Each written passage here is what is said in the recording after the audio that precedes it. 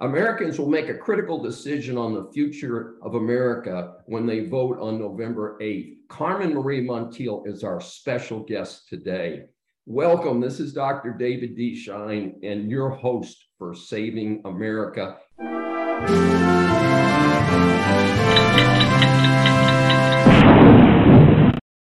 And our first-time guest, Carmen Marie Montiel, has worked hard to overcome obstacles and found success throughout her life. In 1984, she was crowned Miss Venezuela, Miss South America, and was second runner-up for Miss Universe. And she does get the crown for the most attractive guest we've ever had on Saving America. So it's very exciting for us. She legally immigrated to the United States, obtaining her BA magna cum laude from East Tennessee State University. She went on to a successful career in journalism, including 3 years as anchor for Telemundo. She's currently a realtor with Keller Williams in Houston. She is the mother of 3 children.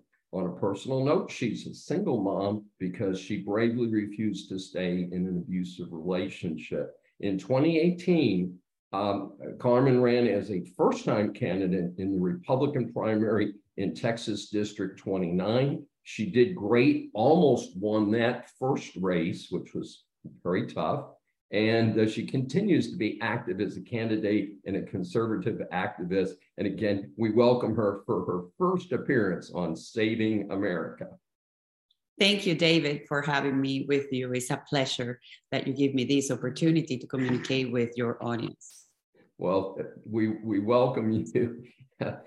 As you know, we ask each of our guests 3 questions, and we send them in advance to make sure that you have a chance to ponder, because we have tough questions for you. Sometimes they're gimmies, but you legally immigrated from Venezuela over 30 years ago. Given the path into ruin that Venezuela has followed, how do you see the USA descent into a similar path? Well, let me tell you, when I came to the United States as a student, my father was making a big point to my siblings and I to come here, study, and to stay.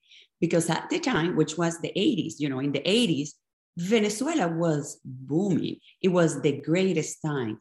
But my dad already saw the signs, and he said, it's over. This is going down to a path that's going to destroy the country. So you need to stay in the United States.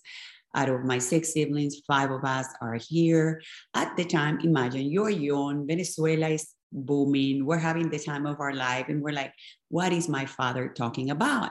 But I remember things that my dad used to talk all the time about: the growth of bureaucracy, how corruption, was taking over the country, and people just stopped being, the rational and law-abiding citizens that were. It was like the more corrupt you were, the better you were off.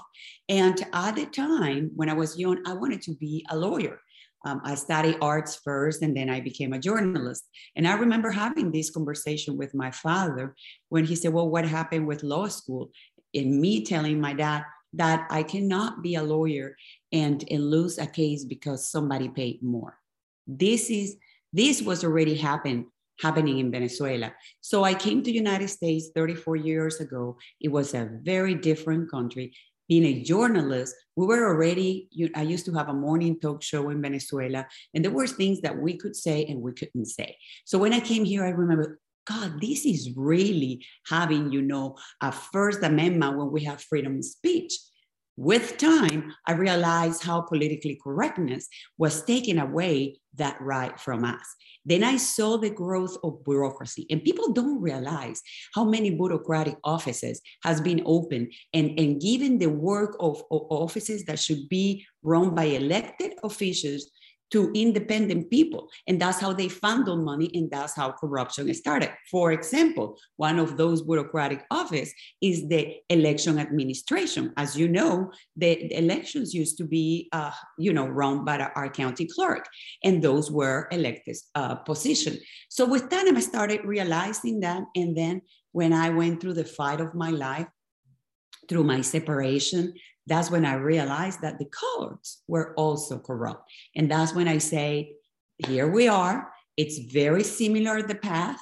And that's when I decided to get involved and run for office 4 years ago. And here I am again. Now I'm in the general election. Well, it's like I said, I've been there. I've been in the primary. I've been in the general election, and it's a tough road. But people Yeah. like you need to be there, and we're so excited. And that ties in nicely with our second question. You are part of a growing movement of Hispanics towards the Republican Party. The Democrats have claimed for my entire lifetime to be the party of minorities. What has happened or is happening to drive the Hispanic community more towards the Republican Party? Where is the values? You know, since I came here, I always said I couldn't understand why Latinos were voting for the Democratic Party when our values are faith, family, work ethics, and love of country. And I was like, really, Latinos are not voting their values. What happened right now is that the Democrats have gone so far left and have gotten away from family values, God values, the principles that run in the Latino community, that finally Latinos have realized, well, these people don't represent us. For us, family and faith is very important. And what happened is they really duped the Latinos. But it's not only been a waking time for Latinos, but also for the Black community. You have no idea how the Black activists in the district has endorsed me and support me, because they finally realized they're being used and abused by the Democrats. They want to get back to their families that have been destroyed by the Democrats. So this is an awakening time for everybody. And finally, Latinos were voting our values. And that's the most important thing. I've always been a conservative and a Republican, and I'm so happy to see that finally Latinos are seeing the truth. Well, that's a terrific, and it is interesting because my best friend in college was my business partner. I had my own business in college, and he was an African American, was about 20 years my senior, and he was a conservative. And he was an artist, and you would not ever think, oh my goodness, this Black artist is a conservative. But I do think that there are some real strong principles there that are important. One of them, of course, is that unfortunately for the Black community, especially, the Democrats come out, they run around the Black community, they parade out Black community leaders, once every election cycle, and then they don't do anything that really progresses their opportunities and lifestyle. Well, this is one of the things I've been saying. Why was trade education taken away from our high schools? That automatically improves the life of the people in our community. As you know, the median income in the district is $46,000. And we have the highest crime in the whole city of Houston, District 18. So if we have kids having trade education, that once they graduate, they start earning $60,000, does that automatically improve over their lifestyle? And if kids are studying and are working, they're not getting involved in crime and drugs. And that's my question. Why in 28 years, she has done nothing? She has kept promising that she's going to get them reparations when she knows this is not attractive to many people, but she could have looked for other possibilities to better their life. Like, I just been endorsed by the freedmen because they said, why, I told the freedmen, why don't we reinstate the Freedmen Bureau in Washington? And then we can canalize through federal funds that are already there, help for the Black community. Why Sheila Jackson Lee, that is a Black American, didn't think that for her own community? And that this is how I will be running this district, thinking for, how can I help my community and coming up with solutions, not with promises that I know I cannot deliver. Yeah, well, it's something else. Remember, we want to keep this interview short, so we're going to ask you question number 3, because otherwise we could do question number 2 for the next 2 hours. Yes. It's something very close to my heart. Sheila Jackson Lee is an entrenched incumbent. As you said, she's been in there 28 years. I remember when she defeated Craig Washington. Again, I'm a longtime conservative, longtime political observer, it's very tough to unseat an incumbent, even a terrible one like her. And as I said when we were warming up today, I live in this district. My house at 1111 Heights is right in the center of the Heights. The Heights is a key part of District 18. What do you see as the keys to your winning on November 8th? Well, the district have changed. As you know, the lines were redrawn. And when you look at the maps, you are saying, it's similar. No, it has, significantly changed. The south part was taken away, the sunny side, and when it's given into all green, as you say, the height has changed. The demographics in the heights have changed. And that's the most important thing. The demographics change. Now, the demographics of the district is over 45% Latino and less than 35% Black, 17% white, and 3% Asian.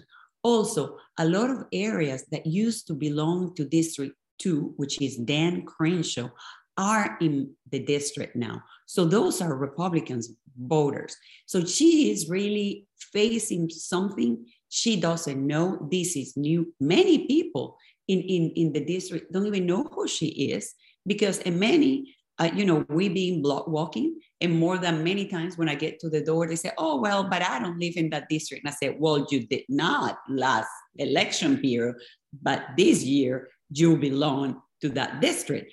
This is where you are right now. And sadly, I'm not going to be able to reach absolutely everybody. Many people are going to find out when they get to the polls.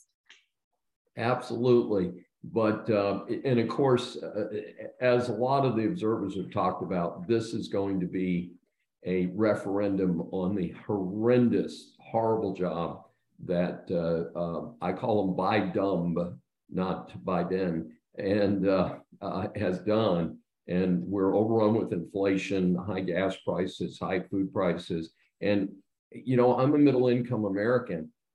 It shocks me when I go to the grocery store. I mean, to think about people that live paycheck to paycheck, this is I think if the Republicans don't sweep this time, there's something really intrinsically wrong. So I wish you and your colleagues who are running this time the best. Now, how can our audience get more information about you and your campaign? Please go to www.carmenforcongress.com. That's for with FOR. That's my website. You can get more information about me. You can donate because, as you know, that's very important to move ahead with all what we have planned to finish these last 3 weeks we have until election. You can sign in to volunteers. We need a lot of volunteers as soon as, early voting starts next Monday. So we need people on the ground at the polling places, also the day of election. So please visit www.carmenforcongress.com. You can also follow me in social media. All my social media is Carmen for Congress, and that you can follow us. We've been working so hard. I have to say, I'm running after this to another commitment, but we're going to make this happen, as you said. If I expect that we're going to sweep these elections. If we don't do it, it's because something is terribly wrong. As you know, my opponent, there is already a criminal investigation it started, ordered by King Og, a Democrat. Our district attorney, who is a Democrat, ordered the criminal investigation on her campaign team for irregularities with ballots by mail and dead people voting. So we are on top of that. Also, because there is a lot, people knows, they keep on saying that 2020 was the safest election. And in the meantime, we have seen in these last 2 years, how many people have got indicted and gone thrown in jail for election fraud. And Harris County has a major problem with that. So I tell people the only way that we overcome that is go to vote massively, preferably on election day. So, and in person. So this can overcome this. We don't only need a majority, we need a super majority to save America. Sounds like a winner to me. This is Dr. David D. Shine for Saving America. Thanks for joining us today. If you've enjoyed this episode, please subscribe on your favorite platform.